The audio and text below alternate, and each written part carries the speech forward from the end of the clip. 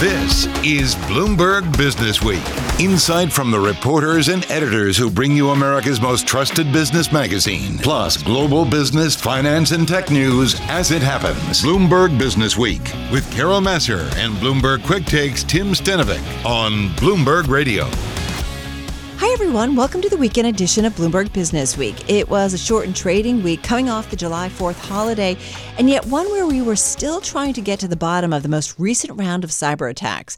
More on that in a moment. Also trying to unpack a massive infrastructure spending proposal in the U.S., former U.S. Transportation Secretary Rodney Slater weighs in on how we need to think about it. We're also being pretty thoughtful about the reality of what post-pandemic work is like, right, Tim? Especially if you cannot work from home. It's going to be different. We'll do that, though, with the Chief People Officer over at Waste Management. Plus, the Bitcoin dilemma, what really is the future of cryptocurrency and the blockchain.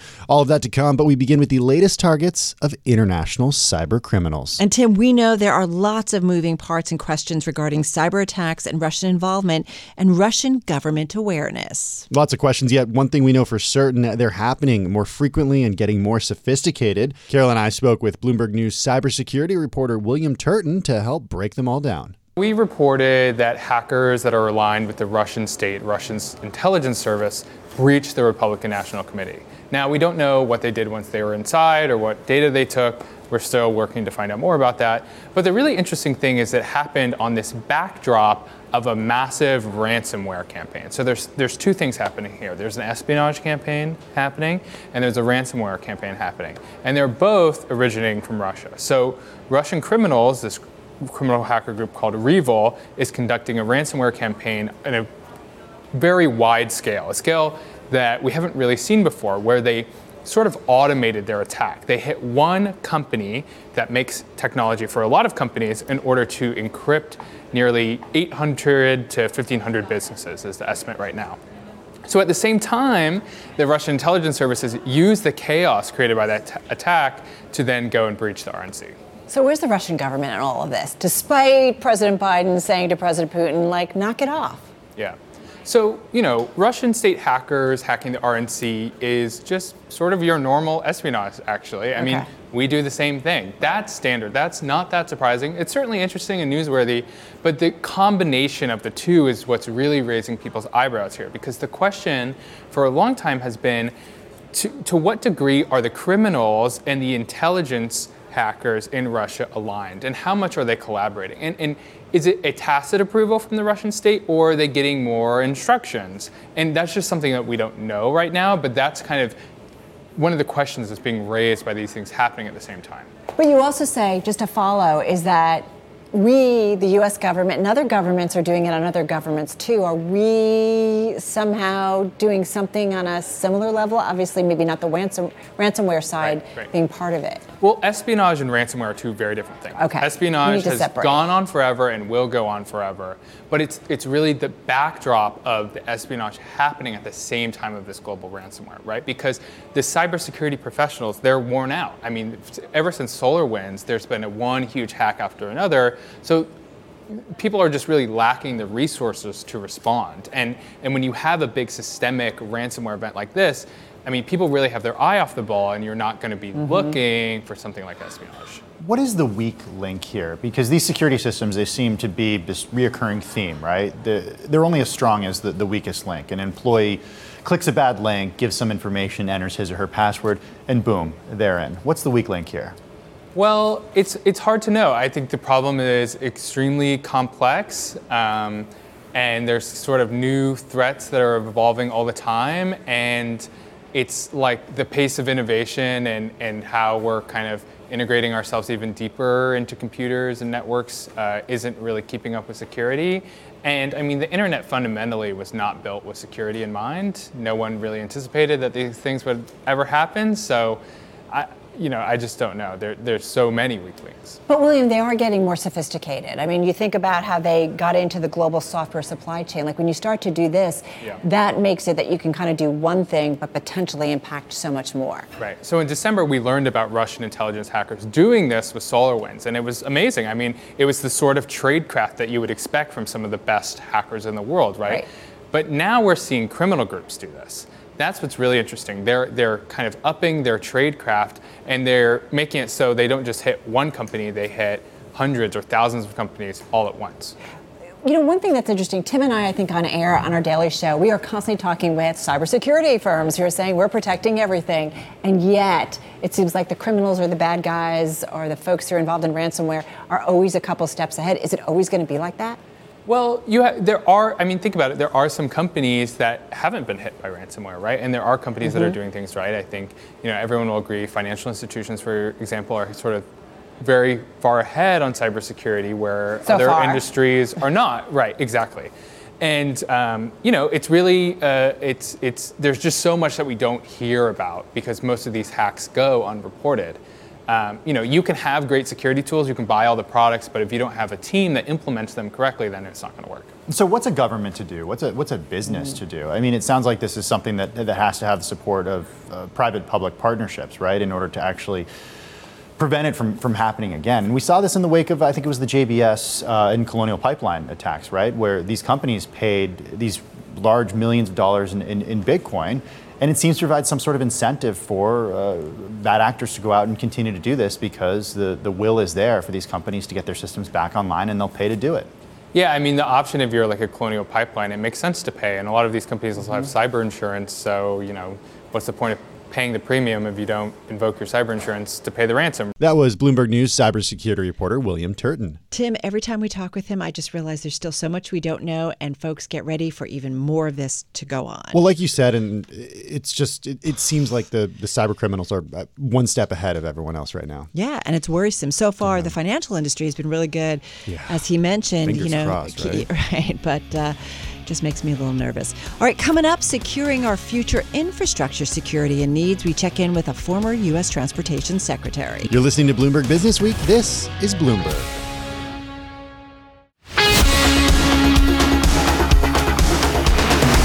This is Bloomberg Business Week with Carol Massar and Bloomberg Quick Takes Tim Stenovec from Bloomberg Radio. So a bipartisan group of House lawmakers have publicly endorsed President Joe Biden's $579 billion infrastructure deal with a number of Republican and Democratic senators. We're talking about the hard infrastructure part of his deal. And that's giving the compromise fresh momentum at the start of a crucial month for the administration's agenda. The possibility of infrastructure spending has fascinated investors for years. Joining us with some thoughts this week, former U.S. Transportation Secretary Rodney Slater. He served under President Bill Clinton, and before that, he was administrator of the Federal Highway Administration. I feel like we've been talking about an infrastructure spend forever. Today, Rodney is a partner at the international well-known law firm and lobbyist Squire Patton Boggs, based in Washington, D.C. Clearly, President Biden had a much larger bill, and I think ultimately even this measure will be beyond that amount, because I think when you consider current spending levels with new spending levels, it's going to be in excess of $1 trillion. But we've got significant transportation needs. I think this is a very, very important step.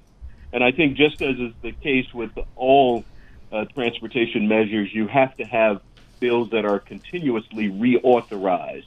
And it's just unfortunate that in the last, decade or so, we just have not been as forthright in spending the kinds of dollars we have to spend to ensure that our system remains in good shape, and that we're also investing in things of the future like electric vehicles, autonomous vehicles, high-speed trains, maglev trains, those sorts of things. So I'm excited about the bill. Traditional infrastructure primarily, though, with some significant investment in broadband. And I think it's a very important first step. Well, Secretary Slater, and that's something I wanted to get into about, there's different types of infrastructure out there. You were Transportation Secretary under President Bill Clinton. Before that, you were Administrator of the Federal Highway Administration. I mean, you have seen our infrastructure for many years, the comings and goings. Are we thinking about infrastructure in a bit of an outmoded way, an old model? Should we be thinking about ways to actually cut back on the use of roads and highways rather than just building it back? And I'm thinking about things like efficient congestion pricing for cars and trucks, or efficient pavement and bridge wear pricing pricing for trucks, because trucks really kill our roads and highways. Should we have them be paying more? That will hopefully ultimately bring about better design, if you will, when it comes to trucks. Well, first of all, I want to step in support of, say, trucks and trains, because that's really what keeps our economy moving. We are the most mobile society in the world, and we move significant amounts of freight and all the kinds of products that we take for granted when we go to a grocery store, when we go to a department store, that sort of thing. And many of those goods are moved by trucks, many moved by trains. And even during the pandemic, these workers were on the front lines, again, keeping our economy going. But you're right. Transportation, I've always said, is about more than concrete, asphalt, and steel. We have to look at new means of investing in transportation. We have to, frankly, wean ourselves from a dependence on fossil fuels and look at new, renewed energy sources. I think the president has challenged us in that regard, even with his campaign theme of building back better. Not just building back, but building back better, and shoring up our infrastructure so as to withstand some of the natural disasters that we're facing, especially on the coast. So we've got a lot of work to do. I think we've got the professionals to get that work done. Right. The American people want it done, and it's key to our pursuit of happiness. So I think that there is much about the new that has to be done, but also we have to maintain the system that we have currently. Well, it's interesting that you bring up the coast, too, and I do wonder about that with climate change. We talk about Florida a lot here on Bloomberg. It's caught the attention of investors. Should we continue to build back and shore up if we're not going to really equally do something about climate change? Because it's just a case of rebuilding the castle only to see the shoreline take it down again. Yeah. Well, the president has been very clear about that. And I think he's really hit on three words that I believe will ultimately define the effort that he's proposed and the effort that the Congress will actually pass. He's talked about resilience. He's talked about sustainability and equity. And all of those issues go to the transportation system of the future, being more resilient, where it's shored up, where it's building back better, being sustainable, meaning a system that can withstand the challenges of freight, withstand the challenges of natural disasters, those sorts of things. And then more equitable, ensuring that everyone is included, that no one is left behind. And so I'm excited about what we can anticipate. I think that we've seen the system really tested in this 4th of July holiday weekend, where we've enjoyed the opportunity as Americans to see America come back, if you will, and sort of get back to a period of normalcy, especially hopefully as we've sort of put COVID in our rearview mirror. But again, that has been the number one objective of the president, freeing us from that, and then dealing with our economic pandemic, our economic challenges, and then investing in the future. And I just feel good about where we are, but we've got much more to do as the Congress returns from the holiday and sort of nears the August recess and then, frankly, the end of the fiscal year, the end of September. So Right. A lot to do, but I think we're on the right track, to be sure. I think here again, we've seen some good signs. I mean, clearly, this effort is not only an effort that's being pushed by the president, but you've got a bipartisan group of senators who've responded quite admirably as well. And then more recently, the House Problem Solvers Caucus has stepped forward. That's roughly 60 members of Congress, both Republicans and Democrats. So I think that's a good sign. I can tell you, in years past, those of us who've had the honor of serving as Secretary of Transportation, we've enjoyed significant bipartisan support. I was just with Sam Skinner, a secretary during the Bush administration, Bush 41, I'll say it that way, and gave us a wonderful piece of legislation that was bipartisan. We came in shortly after that, took advantage of that gift, during reauthorization, added additional resources. And really, it's that piece of legislation that's governed transportation policy for about 30 years. We now have a need to build on that and to go beyond that. And that's why this current opportunity is so critical. That was former U.S. Transportation Secretary and former administrator of the Federal Highway Administration, Rodney Slater. Still ahead on Bloomberg Business Week, as Congress tries to figure out passage of an infrastructure plan, the world is working on figuring out how we work in a post-pandemic world. We get some thoughts from the Chief People Officer at Waste Management. This is Bloomberg. Broadcasting from the financial capital of the world, Bloomberg 1130 in New York. To Washington, D.C., Bloomberg 99.1. To Boston, Bloomberg 106.1. To San Francisco, Bloomberg 960. To the country, Sirius XM Channel 119. And around the globe, the Bloomberg Business app and BloombergRadio.com. This is Bloomberg Business Week. Recently, I moderated a Bloomberg panel on how we work, how leaders are leading and organizing for the future to make sure companies and their teams have what they need. Tim, listen, how many times do we have this conversation? Yeah, I mean, the big question is, what does it look like? And nobody really knows the answer, I think. It's a big experiment that's playing out. Right, exactly, in real time. All of this, too, is impacting employer relationships with their own employees, with their clients, with their customers, their business strategies, and their tools for attracting new talent. Well, one participant on your panel, Tamla Oates-Forney, Senior Vice President and Chief People Officer for Waste Management, was kind enough to stop by our daily show to continue the conversation and how she sees work-life post-pandemic. We recently launched this new program known as Your Tomorrow, where we're providing debt-free educational benefits for our employees.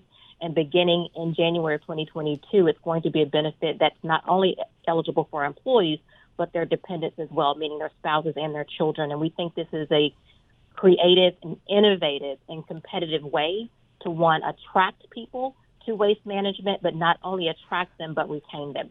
Tell them, this is a big deal. Why did you do it? And can anybody access this and anybody's family access this?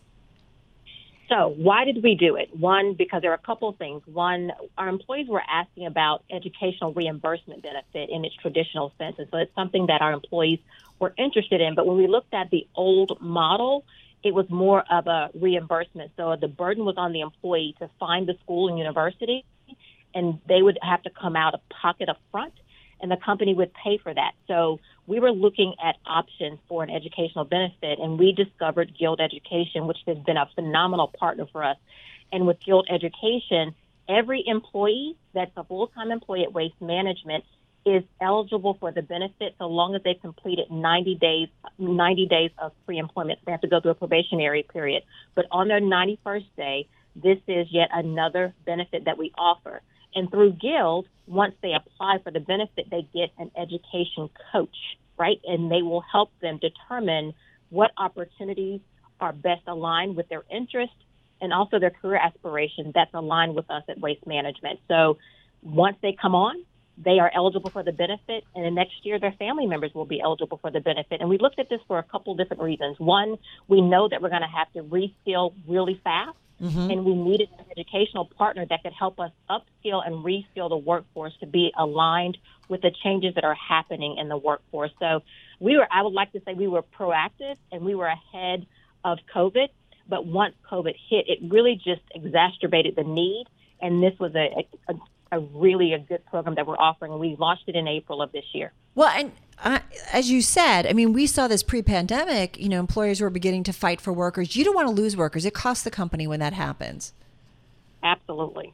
Absolutely. On average, if we look at our drivers and technicians, if you will, those are the ones that are most critical to our survival as a company, if you will. And we were seeing that on average, it's about $23,000 or more a year when we lose a driver. So we can't afford to do that. And you think about COVID and the demand for drivers and technicians have increased exponentially. You have companies big box stores that are, they have more customers, and more customers generate more products that they have to deliver and ship from different places. So they have to hire truck drivers. And so the demand has gone up, but the supply is somewhat dwindling. I'm the mother of 2 Gen Zs, and most Gen Zs are not thinking about a career driving a truck. And so what we're trying to do is bring them into our organization.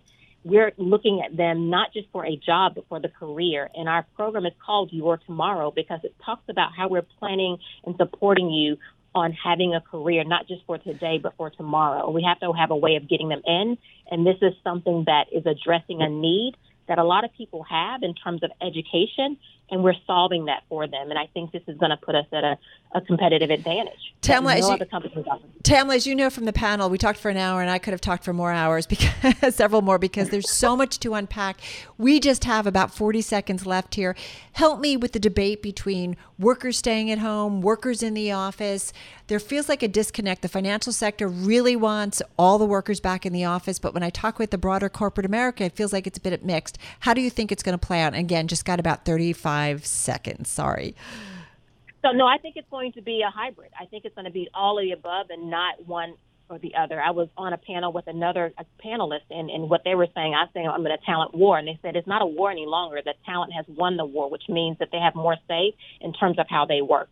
And so to the extent that companies can be flexible and adaptable to meet the needs of the workforce, that's what's going to make them an attractive employer of choice. So I think it's going to be all of the above. Tamla Oates-Forney, Senior Vice President and Chief People Officer for Waste Management. You're listening to Bloomberg Business Week. From figuring out how we work to figuring out cryptocurrencies and the blockchain. Up next, the Bitcoin dilemma with technology futurist Ian Kahn. We're figuring it out, aren't we? We certainly. I don't know. Still clear as mud. Clear as mud. I like that. This is Bloomberg.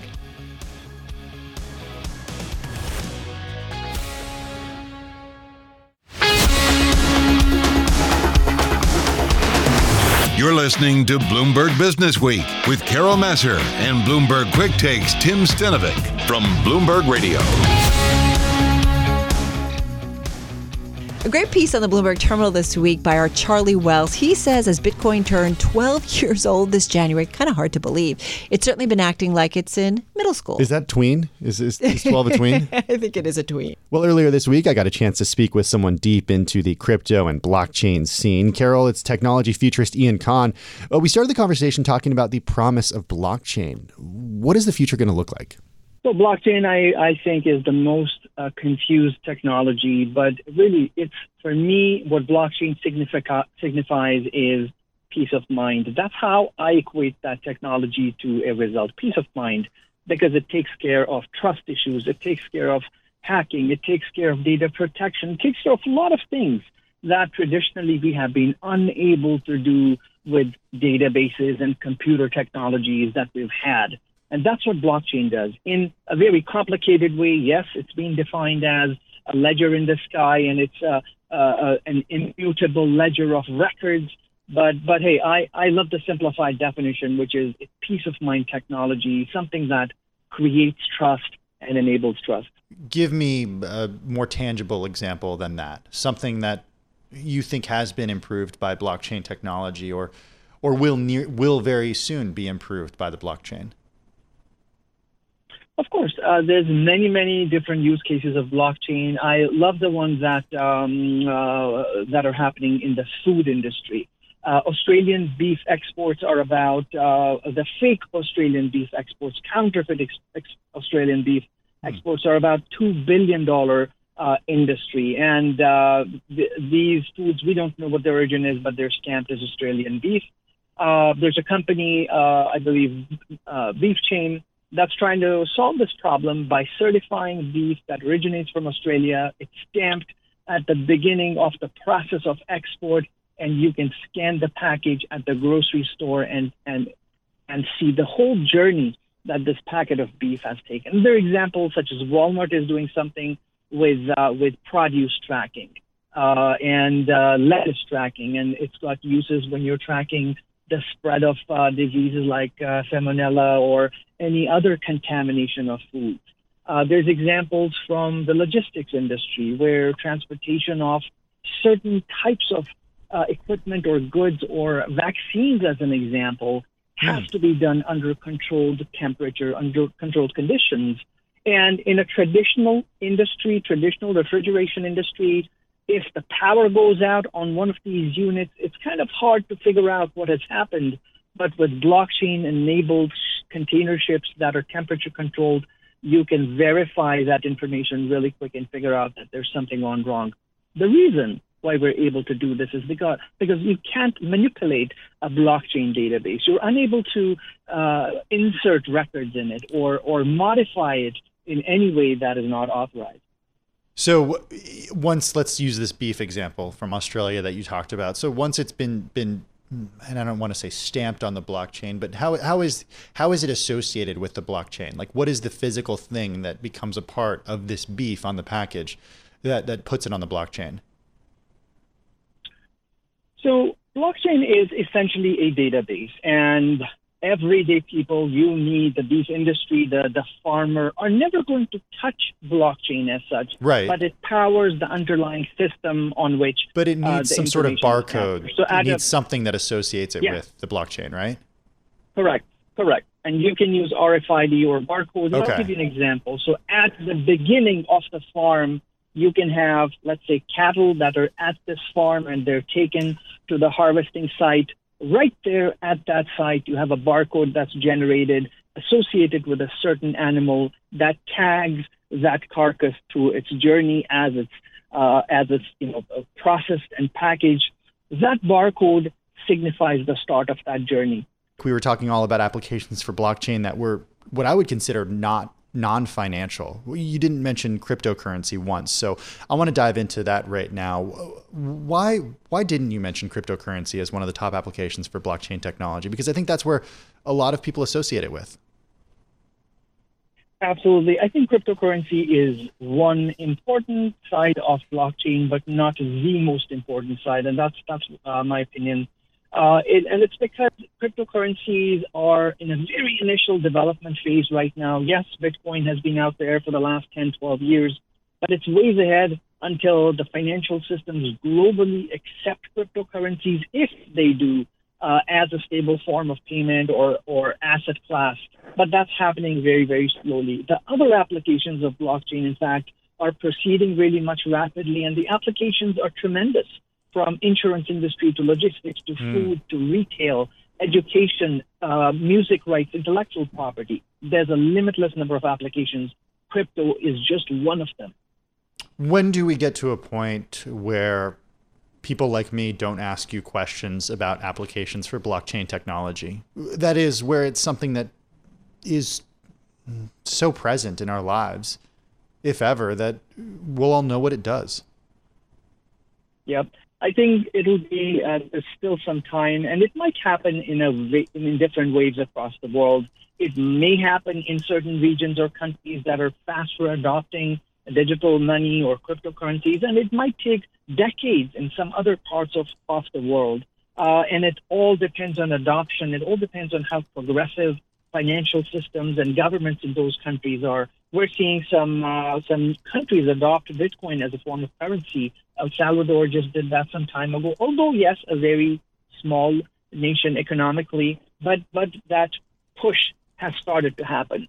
Will that happen in the United States or China or one of the world's largest economies? It's a big change, and I don't believe it will happen just in a few days. Do you think it will happen with Bitcoin? That will be the cryptocurrency? Or do you think, one thing that I hear from a lot of experts in people in the space is they've said, okay, well, the blockchain technology is like the underlying technology that the internet was in the AOL days. And AOL, though, is like the cryptocurrency of Bitcoin. So the technology is there, but that's a very early technology. And what you're going to see built on it will significantly surpass what's available right now. I think Bitcoin is, it has the hype associated with it because it was the first cryptocurrency that was out there. It has a very limited number of cryptocurrencies, Bitcoins that will ever be generated, 21 million. And so it's got a few of those factors associated with it. In my personal opinion, it still has challenges. It still has to overcome those challenges. And some newer cryptocurrencies are way far ahead, way faster, and have got much more utility than just Bitcoin. But it's one of the popular ones, right? Because it was the first to market. And right now is also a time of hype for cryptocurrencies. And we've seen that. When certain people are tweeting about Bitcoin, the prices are going up. When they're not tweeting about certain Bitcoin, people, Elon Musk. Tanking. Yes, Elon Musk specifically. Yeah. Specifically. So it's a very hype-driven era where consumers are taken by what popular figures in the tech industry are doing, and which is not right. Which is a challenge with Bitcoin, that its own fundamentals are better than that, and it doesn't deserve to be taken up and down like that. So that's my opinion on that. Ian, do you own any cryptocurrencies? Oh, I do, and it's a very infinitesimally small amount. I have deliberately done that to stay away from any kind of question that it may arise. I own next to zero cryptocurrencies. Are there certain cryptocurrencies, though, that you are more bullish on than others? In the short term, I think, of course, Bitcoin stays the most popular one. I like Hedera Hashgraph, and I like Ripple a little bit, but I wouldn't push anybody to buy them or not buy them. Do your due diligence, because there are so many factors that are driving these cryptocurrencies. Some are fast, some have a limited quantity, some have an underlying technology. And I interviewed somebody on my documentary, The Bitcoin Dilemma. It's Dr. Lehman Beard, who invented Hedera Hashgraph, and it's a cryptocurrency that's much faster than Bitcoin, and it's got some really good things happening with it. But please do your due diligence, right? And don't go with hype. Do your due diligence. Hey, Ian, when you think about the future uses of cryptocurrency, I wonder if you do see, like a country like China actually going through and building its own digital currency and what that means. I think China is doing something very interesting, and we know they've cracked down significantly on cryptocurrency mining, which means they are not entertaining cryptocurrency mining in China. Great. Now, what will they do? There's a couple of things they could be doing. They could either be creating their own cryptocurrency and starting to plan the next few years and decades and how that would work. And also, they could be looking at the digitization of their own currency, the yuan. That's technology futurist and documentarian Ian Khan. I want to be a futurist. How do you become one? I don't know. I'm working on that. You just got to think more about the future, I think. I'm trying. All right, that wraps up the first hour of the weekend edition of Bloomberg Business Week from Bloomberg Radio. I'm Carol Masser. And I'm Tim Stenovec. Coming up in our next hour, the $1 trillion market cap club recently got a new member. We take a look at Facebook's culture of growth at any cost. And Amazon is currently well over a $1 trillion market cap. Founder Jeff Bezos got the company there. Now Amazon's new CEO is tasked with cultivating a new company culture, how Andy Jassy can improve on his predecessor's record with employees. Plus, private jets are all the rage, and a subscription-based food delivery service. Is it evolving with the times? Do you have private jets, or are you using the subscription-based? Yeah, so I'm much more into the subscription food delivery service than I am into the private jet service. We got to work on that. Yeah, we do. We got to become a better futurist. Exactly. All right, that's all I had in the next hour of Bloomberg Business Week. This is Bloomberg. This is Bloomberg Business Week. Insight from the reporters and editors who bring you America's most trusted business magazine. Plus, global business, finance, and tech news as it happens. Bloomberg Business Week with Carol Masser and Bloomberg Quick Takes Tim Stenovec on Bloomberg Radio. Hi, I'm Carol Masser. And I'm Tim Stenovec. Plenty ahead in our second hour of the weekend edition of Bloomberg Business Week, including Facebook recently hitting that $1 trillion in market cap. Wall Street got it there. So too did the company's grow at any cost culture. We're going to get that Business Week story in just a moment. We're also talking about another company that's well over the $1 trillion market cap mark. That is Amazon, of course, and how its new CEO is tasked with upgrading the company's culture. Plus, a subscription-based online meal plan service. We're going to hear from MealPal's co-founder and CEO on how they are doing food delivery differently. First up, let's get to the latest mega metric achieved by Facebook. Hitting that $1 trillion market capitalization the week before last, Facebook did it quickly compared with the big tech and FAANG companies that did the same. And Tim, they did it with a grow-at-any-cost culture. We got more from Sarah Friar, Bloomberg News big tech team leader. She's also the author of the fantastic book, No Filter, The Inside Story of Instagram. Check it out. The way that Zuckerberg has chosen to run the company, the grow-at-all-cost strategy, the fact that he's laser focused on incrementally adding users, adding the time they spend, adding revenue, and has kind of blocked out a lot of this criticism and considered it more of a public relations issue. That's really frustrating for the public. But if you're Facebook, that's exactly what the market wants you to do, as evidenced by this $1 trillion market valuation. And so why would Facebook have any incentive to change from here? I really think that this is the lesson of this week. The $1 trillion valuation came after a judge dismissed the FTC lawsuit on Facebook's monopoly power. So really, this is a celebration of the fact that Facebook can just keep growing, and that growth as a priority is what investors want to see. I mean, Sarah, every few years there seems to be some sort of speed bump with Facebook. And I think there's a lot of conversation, okay, is this the beginning of the end of Facebook or some sort of derailing of Facebook's massive success? Whether it was that FTC lawsuit that you just mentioned, maybe the Cambridge Analytica data scandal a few years ago, a few years before that, the rise of Snap and Snapchat, for example. How does Facebook continue to keep moving forward and growing bigger? Well, if you think about it, most of those scandals, most of those revelations about the company have not hit its bottom line. Facebook is still adding users. They're still able to expand their audience, the amount of time they spend on the platform. They're able to move into new areas. With the acquisitions of WhatsApp and Instagram, they were able to add young people outside the U.S. And so this is a company that, they're not going to be slowed down by a data scandal. They're not going to be slowed down by regulatory scrutiny unless something comes and hits them where it hurts. And I think that the long legal battle with the FTC or with Congress or whatever the case may be, Facebook's still doing its daily job while all those things are happening, and investors do not seem that concerned about the microscope that's been on the company over the last few years because it doesn't hit the bottom line. Sarah, you know this because I've talked with you before. I love this line in your story. Zuckerberg runs his company like an emperor, paranoid about obsolescence. So how does that translate in terms of the internal culture? It's got to be tough, and it's got to be all about growth.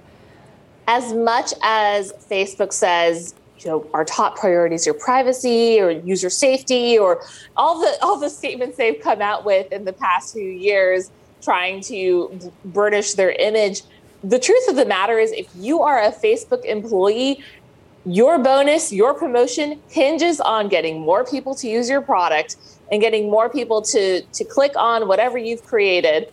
And if you can do that, if you can add to the number of minutes that people spend on Facebook, the number of posts they create, the data that goes into that advertising machine, that's what they want. That's what they reward.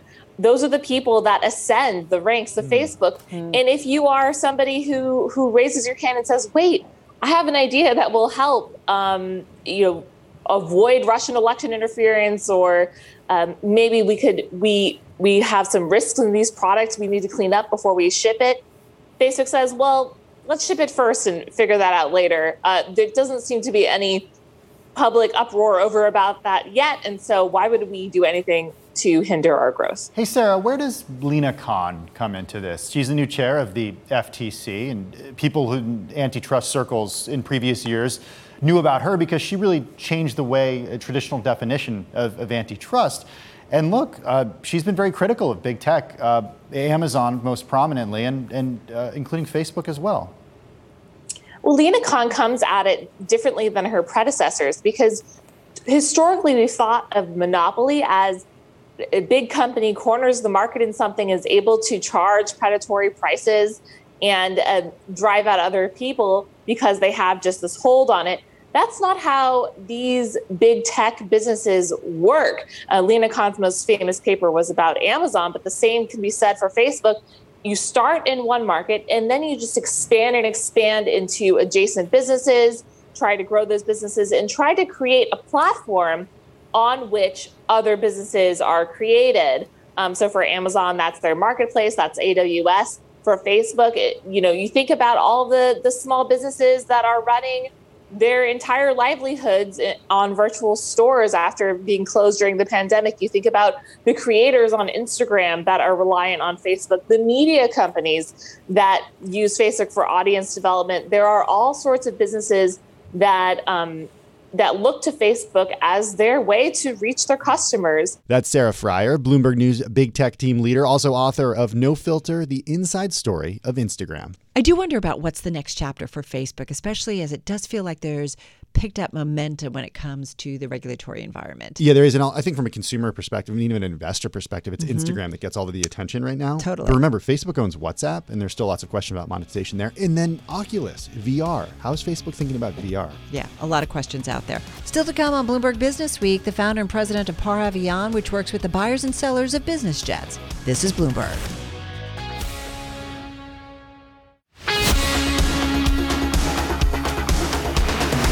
This is Bloomberg Business Week with Carol Massar and Bloomberg Quick Takes Tim Stenovic from Bloomberg Radio. People haven't just been getting back on planes. They, Tim, have also been buying them. For more on what's going on when it comes to private air travel, we checked in with Janine Iannarelli, founder and president of Par Avion, which represents international buyers and sellers of pre-owned business jets. Wow, what a difference not even a year makes, but really the activity level ratcheted up, I would say mid-fourth quarter, and has not let up. It was absolutely unprecedented and continues to be so. Specifically what? And who's doing what? Well, private individuals. I would say that the bulk of the buyers for business and private aircraft today are still individuals, entrepreneurs. The driver last year was really COVID. That was a motivation for an individual to create what we refer to as a health corridor. How do I get from point A to point B relatively safely, and how do I control my environment? Well, that's relatively easily done through private jet travel. That continued into the fourth quarter, but I would say the drivers became a little bit different towards the end of the fourth quarter. Some of that was change in administration. That's always something that a little bit rocks the aircraft sales marketplace. But after that, it became an appetite for travel. I mean, the impact comes from the decline in airline service, the cutting of routes, the cancellations that you're now seeing. I think people are thinking they made a wise bet when they bought their own airplane. Will that continue, though, as the airline industry increasingly ramps up? I mean, we know some of the predicaments. We've heard it from some of the carriers. Not enough pilots who need to get back into the simulator and get their hours back up.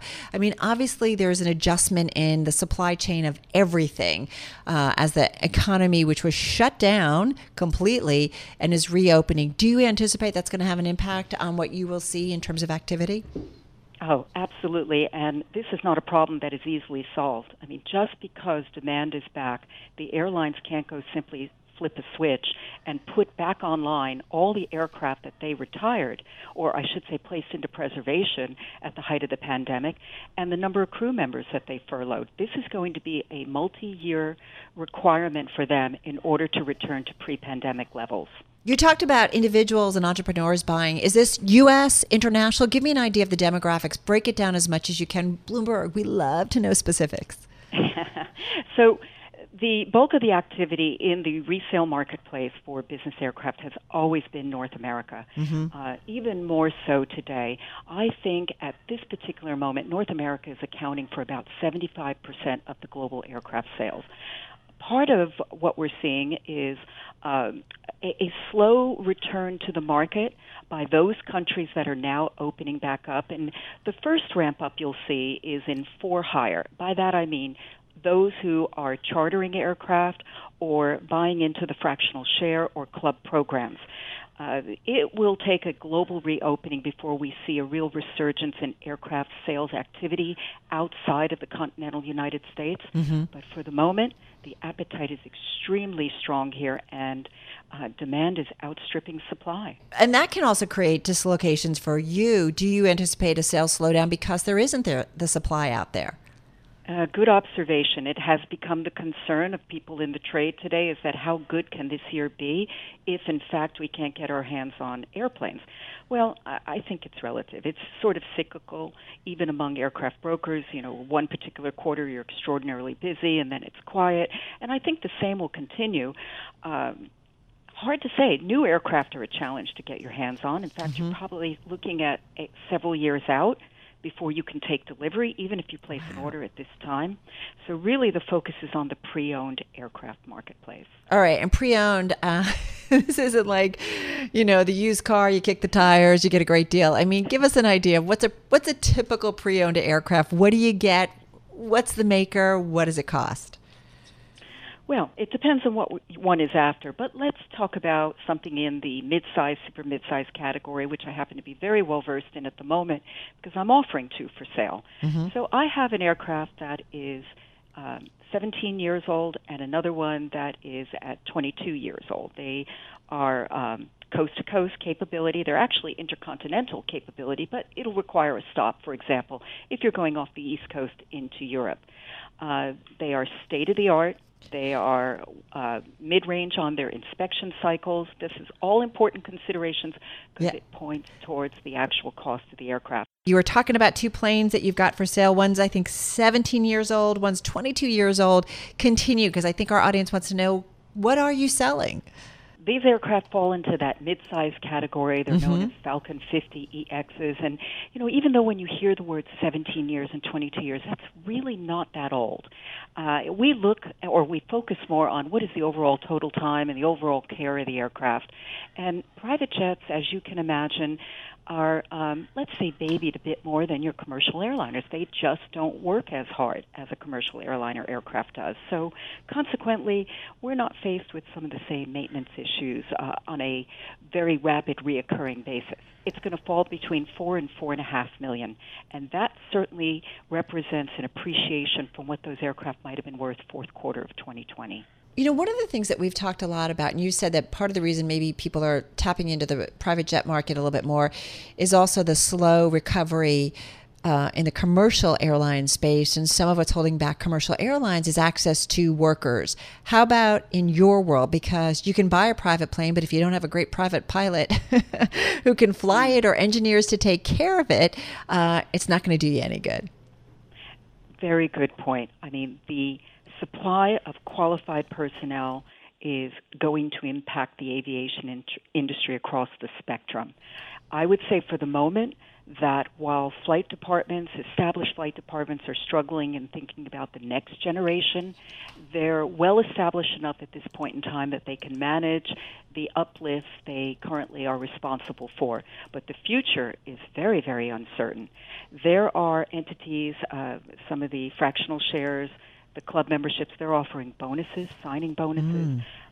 Charter operators are taking on pilots, junior pilots, let's call it, starting out with far fewer accumulated hours than they might have 5 years ago, but all of that is in an effort to feed the pipeline, to train them, to indoctrinate them into the industry, and to hopefully retain them, because there is some jumping between the private aviation industry and the airline industry, back and forth.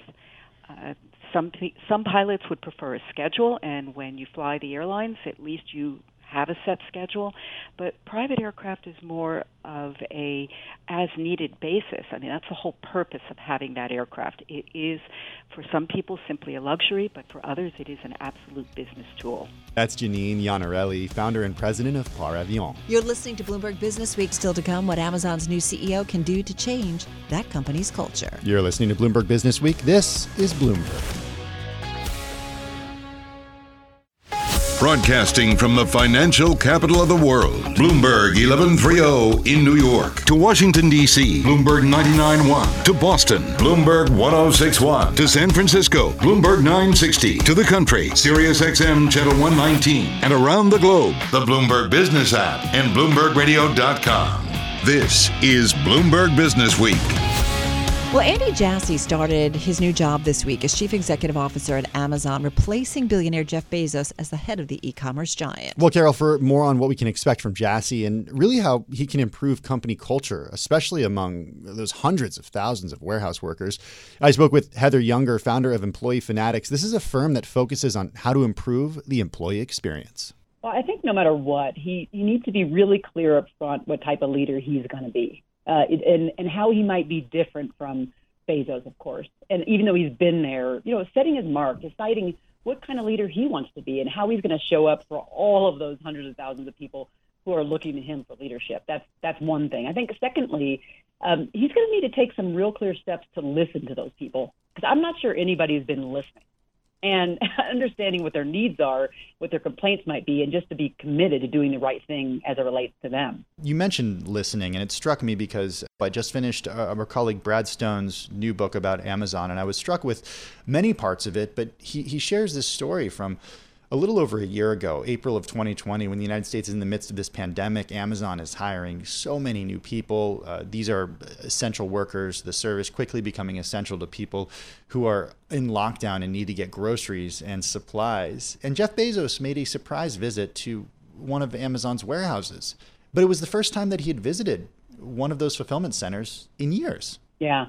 And I think that's a really big mistake. I'm hoping that Jassy says, you know what, I'm going to be the listening leader. I'm going to be going around and I'm going to do a listening tour, go to as many centers as I can, even if it's virtual or in person, but in person is probably better, so you can really see how people are living in the way in which they have to work every day and trying to get their work done.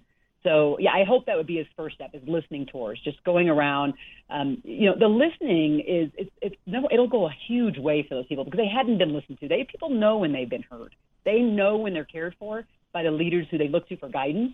And that would build a level of trust that he needs right off the bat, particularly with any new initiatives he's trying to get, put through. How does he do this at scale, though? Because this is something that Amazon is a unique beast, right? It has fulfillment centers all over the world. It's at hundreds of thousands of employees. How does Jassy do this in a way that makes it look like he's going beyond just doing it for show? In the end, he doesn't have to do it all by himself. He can have the whole C-suite. He can have outside consulting firms like My Employee Fanatics, right, come in and help with some of the listening sessions. In the end, when they know that they are being heard and that there's an intent to act on at least some of what it is they're saying, and they see the results, and then you feed them back through action, telling them what it is you're doing for them, they know they've been heard. It just makes a huge difference. It validates it. It makes them feel that the work that they're doing is meaningful, and they feel like there's more than just the day-to-day, but that it's leading to some bigger mission for the world.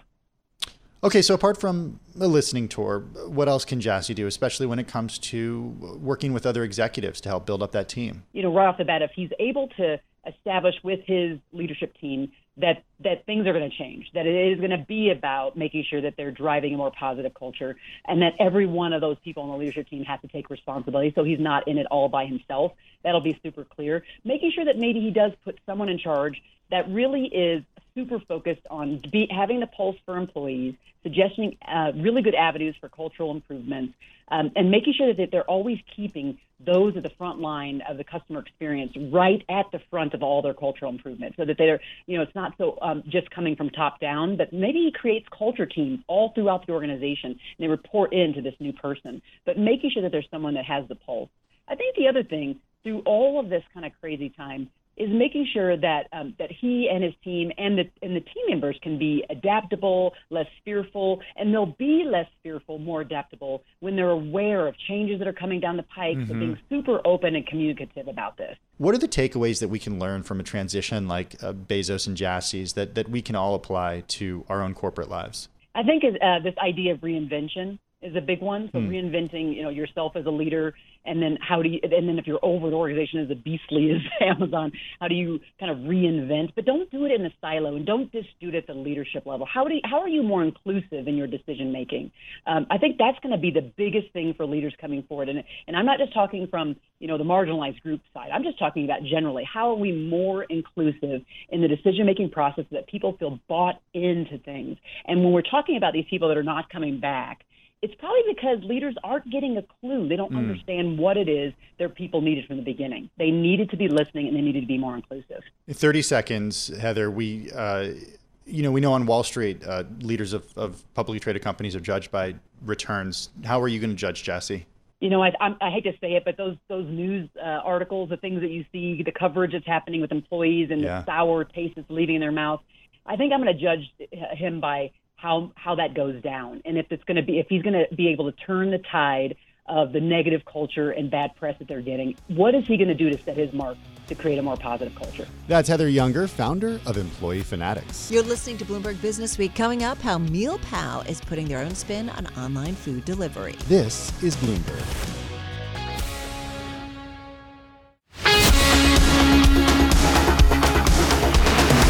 You're listening to Bloomberg Business Week with Carol Massar and Bloomberg Quick Takes Tim Stenovec from Bloomberg Radio.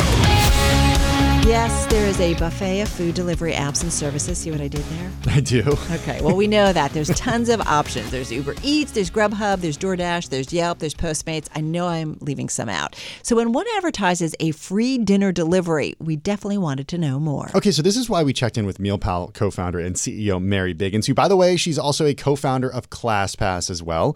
MealPal started as a subscription-based meal plan restaurant service back in 2016, where users picked up their food. I used it, right? I used it a ton, Carol, Yeah. before the pandemic. This was the way I got lunch. All right, I love that. Well, the company now also offering to deliver it. We got a deep dive into how it all works and where it's all going. MealPal traditionally has been a meal pickup service, and we really focused on lunch and helping consumers save time and money when you're, running out of the office to pick up a lunch. Pre-COVID, we helped consumers reserve over 40 million meals at restaurants like Sweetgreen, Chipotle, Shake Shack, Chick-fil-A, kind of all of the fast casual restaurants that people know and are really familiar with. And just recently, we've added on a delivery service. We certainly had a lot of interest in that as people transition to working from home, and really have launched a bit of a different delivery service in that it's really geared at helping consumers save money, but making it really efficient and a good offering for the restaurant's business model as well. So tell us how it works. And I feel like to some extent it's like just-in-time inventory for the restaurants that they can really plan and know exactly how many people are going to buy meals. But walk it through. If I am a member, tell me what I'm paying and what I'm getting for the service.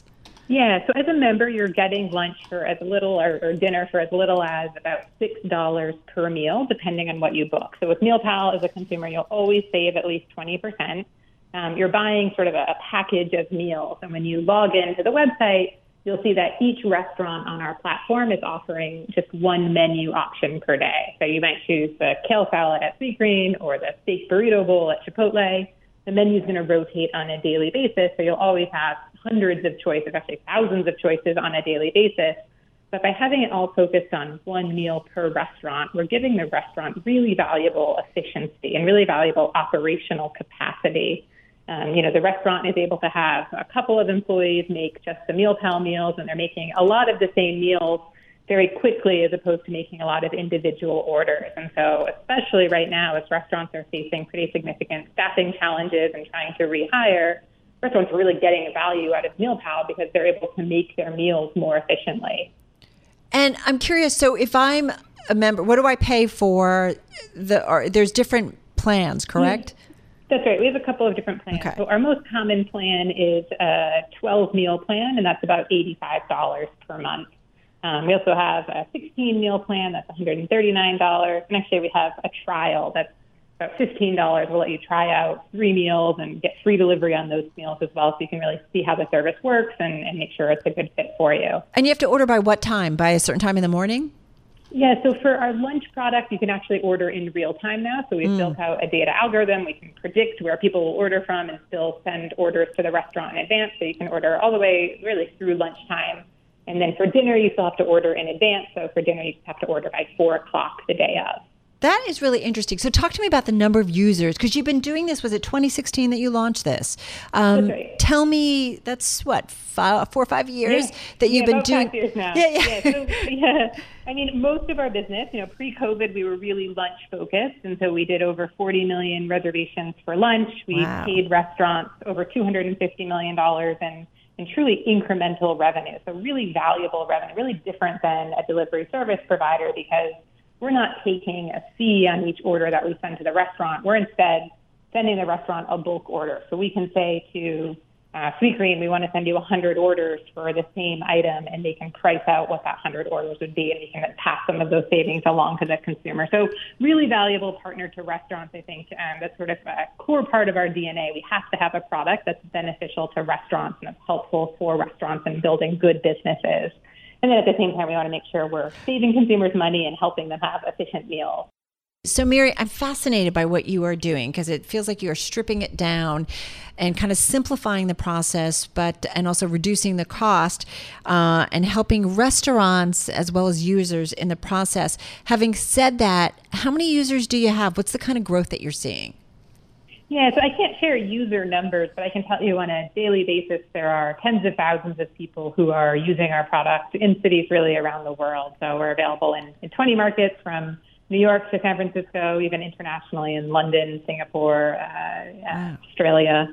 And I think really the name of the game for us is all about efficiency, right? We want to give our users a really efficient way to get lunch or dinner, whether they want to pick it up or whether they want to have it delivered. We want them saving money and saving time. And we're saving the restaurants, creating efficiency for them as well, which is really different than what others in the space have done in the past. Well, let me just push you a little bit. I understand you can't share numbers, but how sticky is it? I mean, when someone signs up for a meal plan, do they have to commit to 6 months, a year, 1 month? How does that work?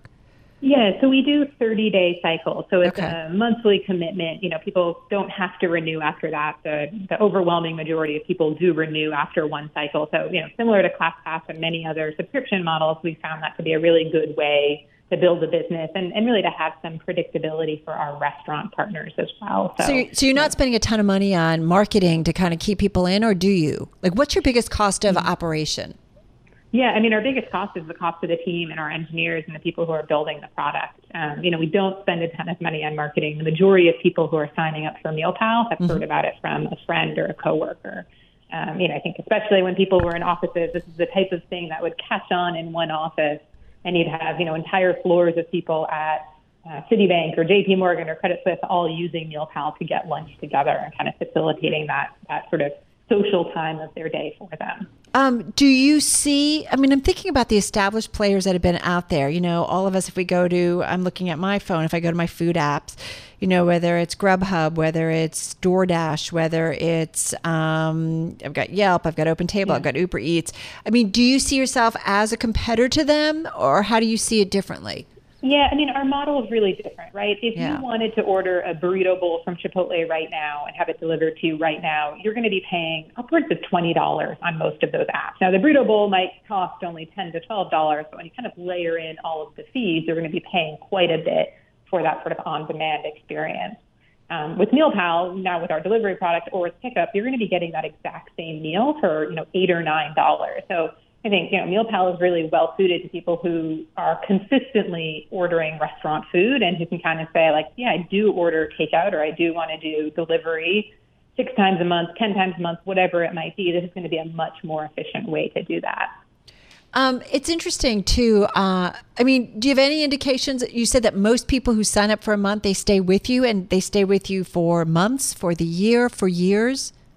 Yeah, we've got people who have been with us for several years. I think, we've got people who have literally saved over $10,000 using MealPal at this point. If you look at all of the meals they reserved compared to, the cost it would have been if they were buying them at retail. Well, I'm going to tell you, in my household too, it's just because of the pandemic, there was a lot of food ordering going on, and the additional fees, and all of a sudden you look at it and you're right. You order a salad that maybe doesn't cost that much, but once you throw on all the fees, you're like, I just spent $30 for a salad. And there's some guilt there. There's a lot of guilt. What about your demographics of your users? Is it a younger crowd? Is it across the age spectrum? Or what can you share with us about the demos of who's using your service? Yeah, so pre-COVID, it definitely skewed a bit younger. It was people who were they're 22 to 35, working in offices and looking to save money on lunch and really wanting to get lunch from the restaurant on a daily basis. Of course, stuff shifted with COVID, so we started to have more families using the product. We started to expand our product offering to be available in suburbs as well, so kind of outside of that core urban area where we started.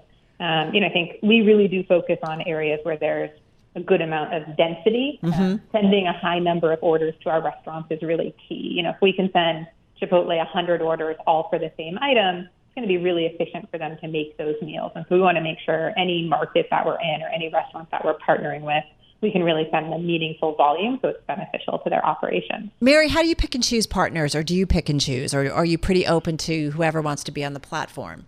Yeah, so we capture ratings for every meal served on the platform. If we find that a restaurant doesn't have ratings that are sort of in line with where we think they should be, we'll be talking to that restaurant and kind of making a determination of whether they should stay or not. I think the unique thing, though, about food is that a meal that I give 5 stars, you might hate and give 1 star, and vice versa. And so a key part of our product is our recommendation engine. So about 50% of the reservations we get on a daily basis are people choosing the meal that we've recommended for them. We recommend 3 meals for a user on a daily basis based on what they've reserved and what they've rated in the past. So we really start to understand users' preferences and do a pretty good job of matching them up with the best meal for them on a given day. But we work with a lot of the local restaurants as well. Hearing you guys talk about pizza earlier, I mean, Pizza Loves Emily in New York, they're an amazing partner. They've got, I think, some of the most creative pizzas in New York City, or Keste is another great one, or Patsy's Pizzeria. I mean, we've got a lot of mom and pop restaurants that are, maybe 1 or 2 locations, and really all over the world. We've got over 5,000 different restaurant partners in total. That's MealPal co-founder and CEO Mary Biggins. And that wraps up the weekend edition of Bloomberg Business Week from Bloomberg Radio. Thanks so much for joining us. I'm Carol Masser. And I'm Tim Stenevec. Be sure to tune into our Bloomberg Business Week daily show Monday through Friday. It starts at 2 p.m. Wall Street time on Bloomberg Radio. You can also watch our daily broadcast on YouTube. Just search Bloomberg Global News. Also, check out our Bloomberg Business Week podcast. You can find it at Bloomberg.com, Apple, or wherever you get your podcasts. Bloomberg Business Week is available on newsstands now at Bloomberg.com and on the Bloomberg Terminal. It's that special double heist issue. You can also see me on a Bloomberg Quick Take. It's available at Bloomberg.com/QT. Also streaming platforms like Roku, Apple TV, Samsung TV, and more. Have a great weekend. This is Bloomberg.